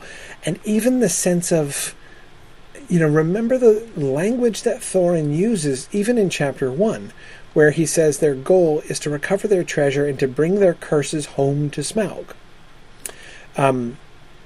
If they can. Dwarves are kind of a cursy people. That's how they think, right? They've... he curses Azog's name, right? Yes, curse his name, when Gandalf brings him up. In Chapter 1. That is, in fact, how they think. We can see Thorin is in a sense, clearly a descendant of Meme the Fatherless here. Or again, like, this story is still kind of the mode which does lie in the background of The Hobbit. Of course, the dragon. Though it kind of makes me wonder. Again, I've said many times, in my book and on other occasions, especially in Riddles in the Dark context, that the dwarves in The Hobbit seem kind of comically plan-free when they come. Right, they have no plan for dealing with the dragon. Like they come and they've got a live dragon on their hands. And they sit around and start talking about it as if they've never even had the conversation. How do we get rid of the dragon in order to claim the treasure? That seems to be why they've gotten the burglar, right, so that they can steal treasure without killing the dragon, because they don't know how to do that. But I wonder, looking at the efficacy of dwarvish curses in Meme's case. And how, if there is sort of a memory of that, in a sense, within the context of the Hobbit story, so that basically Thorin has said, he's basically cursed the gold, right? So that it should be Smaug's. Smaug has taken their gold from them and is holding it prisoner. May the treasure be Smaug's bane, right? And it's they don't need any more plan, right? He's laid his curses on Smaug. He wants to bring his curses home. Maybe he's not even speaking completely metaphorically there. I always assumed he was speaking metaphorically, right? That is to bring our curses home to him, meaning we're going to turn words into actions, right? We've been cursing Smaug with words, but now we're going to bring actions to Smaug, right? That's how I always understood that line before, but maybe not. Maybe they kind of think we're going to bring we've laid a curse on him. Now we're gonna sit and watch and wait for the curses to come. And indeed, it works out, right? It's an unconventional plan. Maybe it's a plan though. Anyway. Brian Yoder asks, does Gimli speak any notable curses? None that I can recall.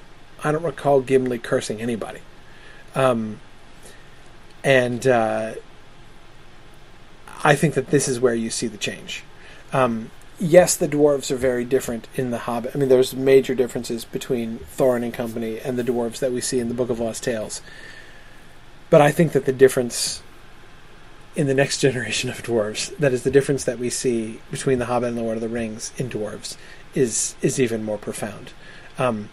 Even the culture and values of Gimli are very different from what we see in The Hobbit. There's none of that. I mean, Gimli betrays not a shadow of the sort of mercantile, really interested in trade and money and the bottom line kind of perspective that we get even from Thorin and company. So I think we can see a real alteration, a real shift in the way that he conceives of dwarves. But it's there. It's not fundamentally, I think, between the Book of Lost Tales and The Hobbit, actually. Now,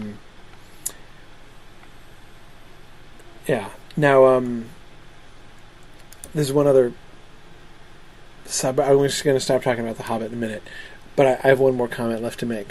And this was actually a passage that I didn't even think about until I was looking at some of these passages again right before class, just to have them fresh in my mind. And I noticed a new one, so I don't have it typed on a slide because I didn't notice it quickly enough. But it's page 233 in my edition. It's the description of the death of Tynwelyn. Sorry.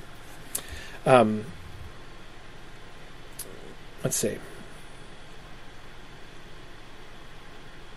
Nonetheless, must ye know how even in the hour that Uthedin's host brake the palace and despoiled it, and other companies as great and as terrible of the orcs and Indrafangs fell with death and fire upon all the realm of Tynwelyn, behold, the brave hunt of the king were resting amid mirth and laughter, but Huon stalked apart.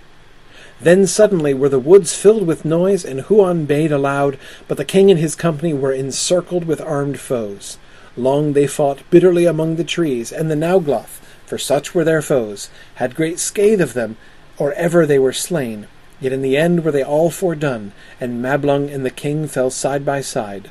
But Nauglador it was, who swept off the head of Tynwellint after he was dead. For living he dared not so near he dared not so near to his bright sword, nor the axe of Mablung. What does that make you think of? Did you catch it? Behold, the brave hunt of the king were resting amid mirth and laughter. Then suddenly were the woods filled with noise.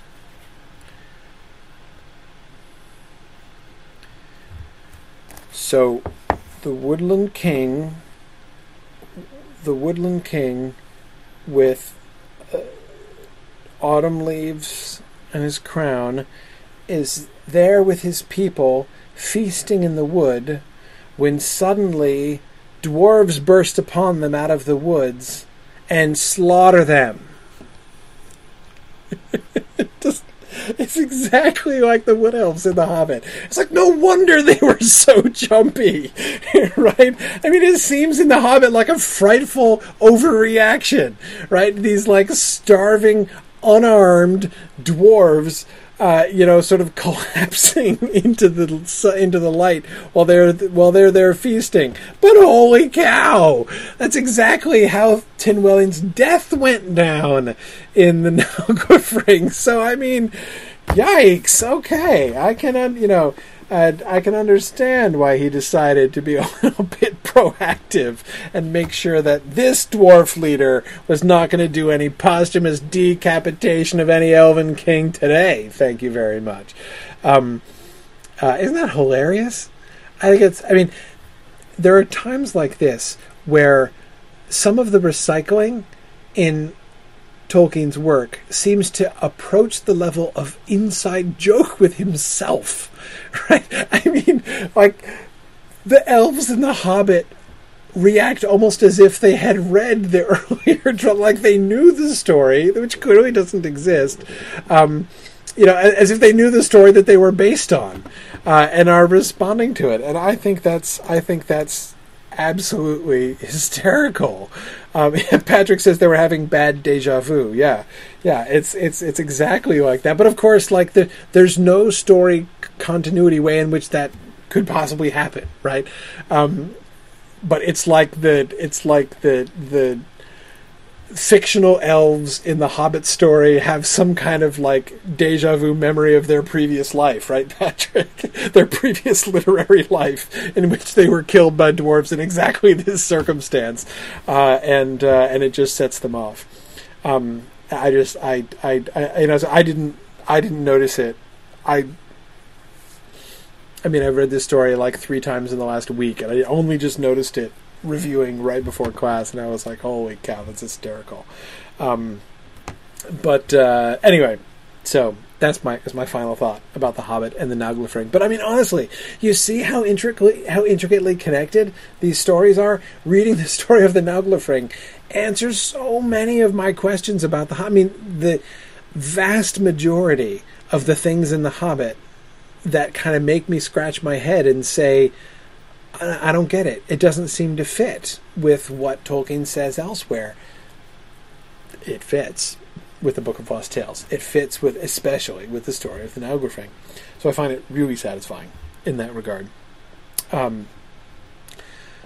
need to let you go soon, but I want to touch at least briefly on the 2 other things that I mentioned that I want to talk about, and that is the character of Gwendolen and the fates of Beren and Tenuvio.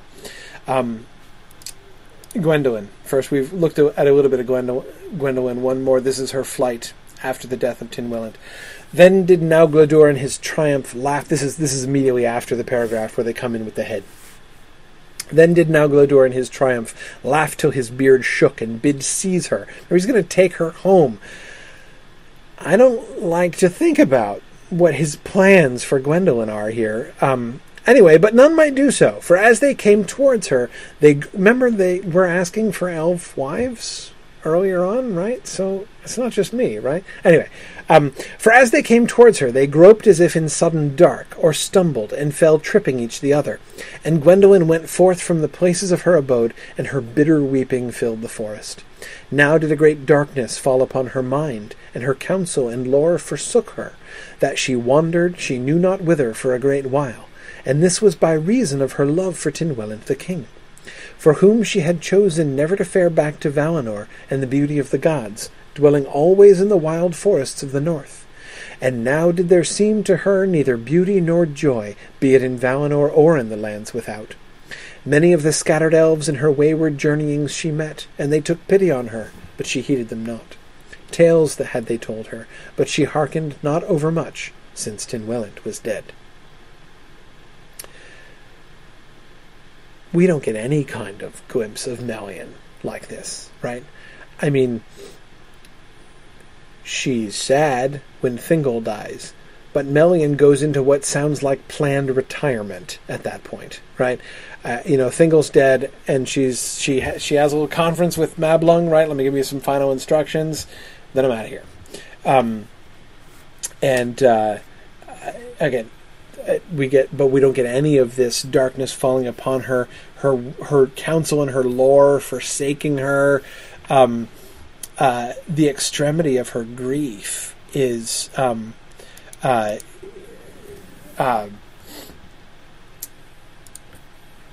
very. It's very profound. It's very significant. Yeah, Brian, it is more sad and depressing than Melian's exit stage left, isn't it? Agreed. And she goes back to Valinor, because she goes straight back to Valinor in the published Silmarillion. That, for whom she had chosen never to fare back to Valinor in the beauty of the god. Never. So we have this idea or probability, that Gwendolen has forsaken Valinor, that her trip from Valinor to the Outer Lands was a one-way ticket. And now she's lost Tynwellyn, for which she forsook Valinor. And now did there seem to her neither beauty nor joy, be it in Valinor or in the lands without. And now all beauty and joy has been stripped from her everywhere. I mean, that's really sad. In fact, when you think about it, doesn't the description of Arwen's grief after Aragorn's death sound like kind of a memory of this? The wandering alone in the woods and everything. Anyhow, the pity of the she meets scattered elves and they have pity on her, and she heeds them not. It's remarkable. She's so much more frail. She's so much smaller, less the goddess, and more mortal. In fact, she hasn't chosen mortality in her ultimate fate, but she seems to really have descended much further. But that's pretty typical from what we've seen in the Book of Lost Tales compared to the later works. That everybody, almost everybody in the Silmarillion is bigger than they were in the Book of Lost Tales, and we talked about that a great deal in the last class. Then we get that really awkward mother-in-law visit when she comes and visits Beren and Tinuvio. And here Beren has defeated Naugladur and taken the Naglafring and the Silmaril and put it on Luthien, and he's like, it's awesome, right? It's the most beautiful elf maiden ever, and she's got the most gorgeous piece of bling that anyone's ever made, right? And the Silmaril. This was totally meant to be, right?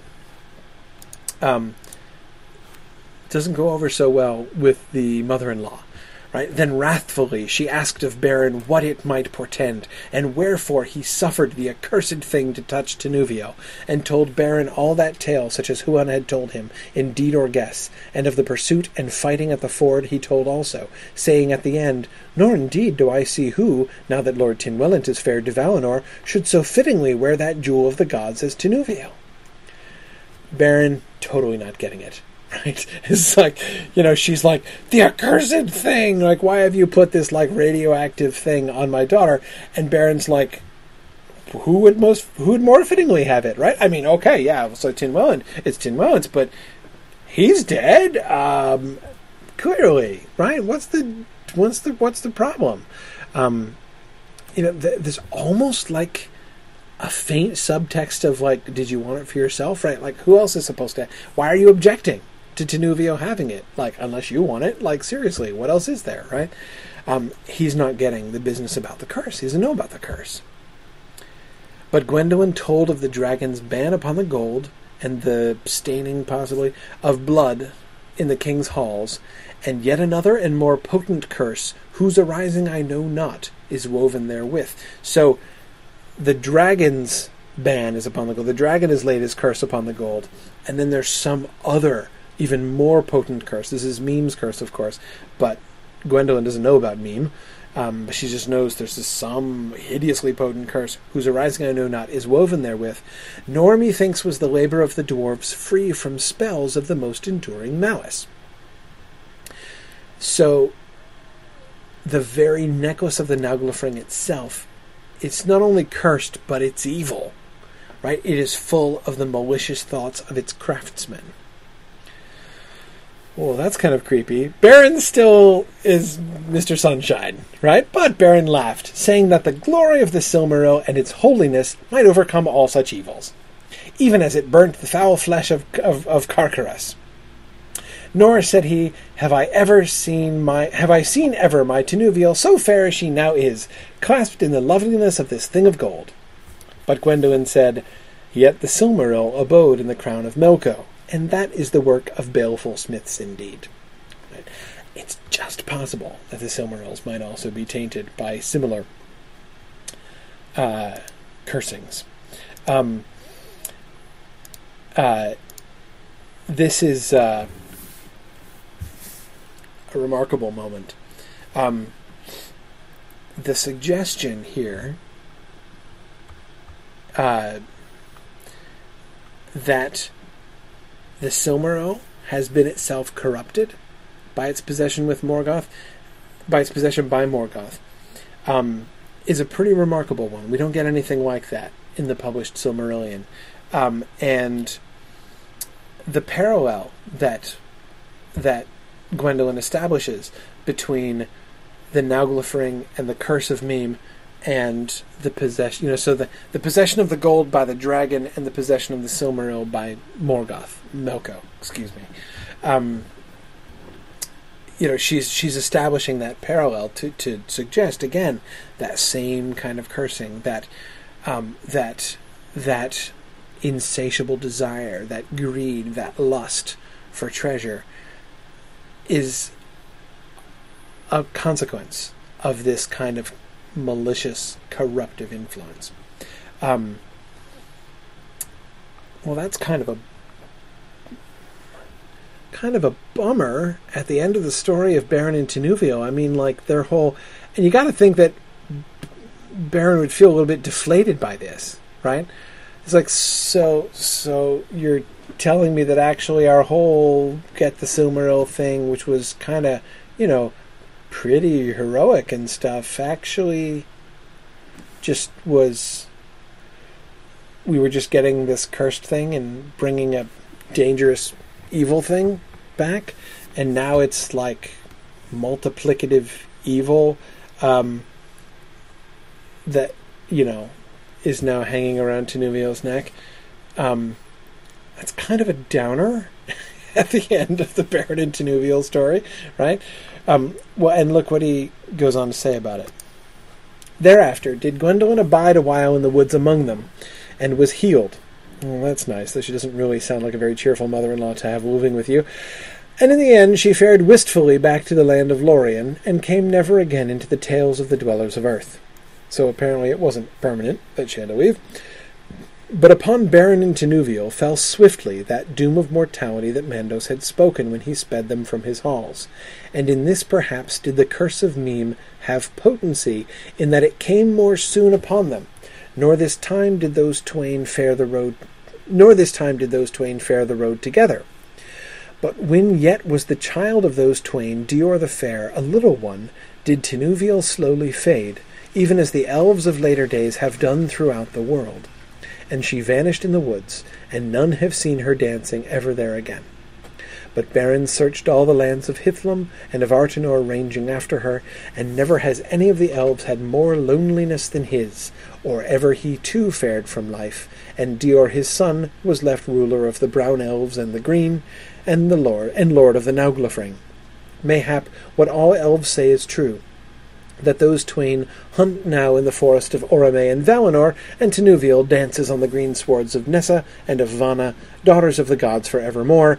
Yet great was the grief of the elves when the Gwilwarthan went from among them, and being leaderless and lessened of magic, their numbers minished, and many fared away to Gondolin, the rumour of whose growing power and glory ran in secret whispers among all the elves. Yeah, Brianna, isn't that a terrible, sad ending of Beren's story there? I mean, talk about superlatives you don't want attached to you, right? We get all these cool superlatives, like tallest of all of the children of Iluvatar. That's Thingol in the published Silmarillion. Most beautiful of all the children of Iluvatar. That's Luthien, of course. But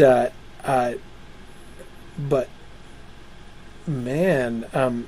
never has any of the elves had more loneliness than his. Most lonely? Ouch. Ouch. Yeah, Yana and James are both suggesting, isn't there a problem with the chronology here? Yeah, there kind of is. Christopher Tolkien alluded to it in his commentary there, that there seems to be some kind of a slip, or maybe, he suggests there's a way you can interpret it where it kind of all makes sense. But yeah, the chronology there isn't all that clear. But anyway, the end of Beren and Tinuviel's story, as we get it in the story of the Nauglafring, ultimately is one of tragedy. Okay, so wait, actually, the Curse of Meme doesn't end with the treasure in the river, right? Because there's still the one piece of treasure, and remember explicitly, Meme said, this treasure or any portion of it, right? And a portion of the treasure was wrought into the Nauglafring, so it counts. That in the end we see Beren and Tinuviel overcome by the Curse of Meme, and their mortality is hastened, not by the splendor and glory of the divine beauty of Luthien bearing the Silmaril, but of the Curse of Meme.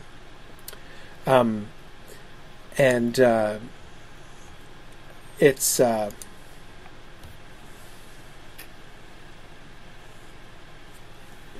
pretty sad, but again, pretty striking that this story about the curse on the dragon treasure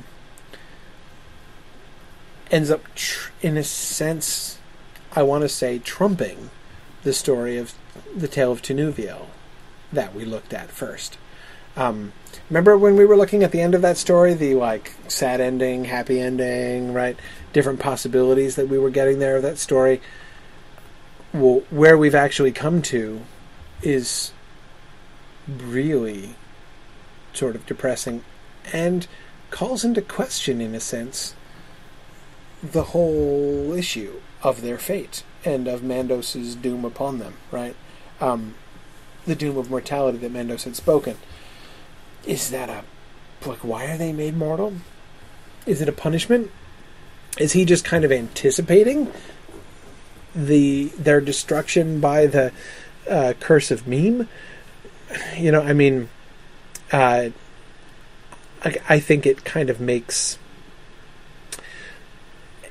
I find this a relatively unsatisfying end of the story of Beren and Tinuviel. The fact that even in Baron's words, hearing what seems to be sort of an echo of that dissatisfaction, right? Of like Baron himself sort of saying to Gwendolyn, dude, are you implying that the curse of this random dwarf, like, ultimately makes our whole story pointless? Yeah, kind of. Yeah, actually. And that's awful sad.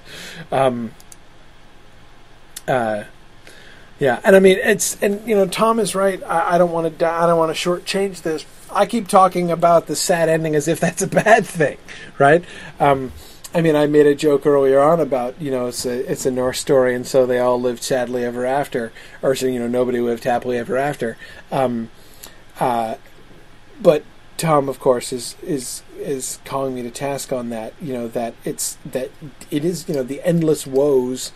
Of a particular house, or a story ending in destruction like this, is very mythic. Tom is pointing, as Tom is so wont to do, pointing to classical versions, like the story of the House of Tantalus or the House of Atreus, or the House of Laius. Yeah, and also the Norse sagas as well. We certainly do get these mythic ideas of these weighty curses that bring everyone in that line to destruction. Of course, Turin Turambar is made out of that, it's cut from that same cloth. Again, from a northern thing, not Old Norse stories there, but Finnish stories in the Kalevala. But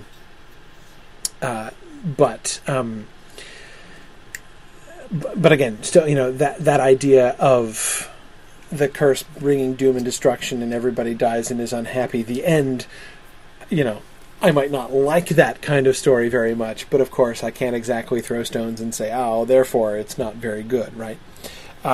Yes, Arthur, the Atreides, the sad story of the Atreides. That's exactly what I'm talking about there. Just in case, it's like relevant to any other books we've read recently. Anyway, okay, I will let you guys go. The 2 chapters we have left. We have 3 classes and 2 chapters left.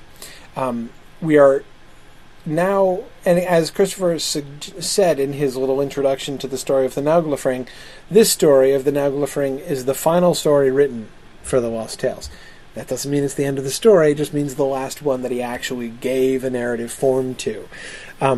The final 2 chapters we are entering into the world of sort of speculation, which means it's even more fun to talk about, because now we move away from the Lost Tales that Tolkien actually wrote and begin to talk about the Lost Tales that Tolkien didn't write, but almost wrote or might have written, and that's even more fun to talk about. But seriously, one of the things we'll be doing as we look at the story of Eärendil, and then the directions in which Tolkien was thinking of taking the frame narrative of Ariel and the Cottage of Lost Play, we're going to. It's going to bring us to talk more about the overall direction of the story, the overall direction of where kind of Tolkien was heading and how his overall thinking is starting to change, especially in the final chapter, the Ariel or Alfwine of England story. So that's where we're going next. It means in some ways that these next 2 chapters are a bit of a slog, because it's mostly Christopher trying to piece fragments together and telling us how he thinks things might fit. We're not going to get any kind of narratives in which to immerse ourselves in the same way, that we do in these other stories. So be prepared for that.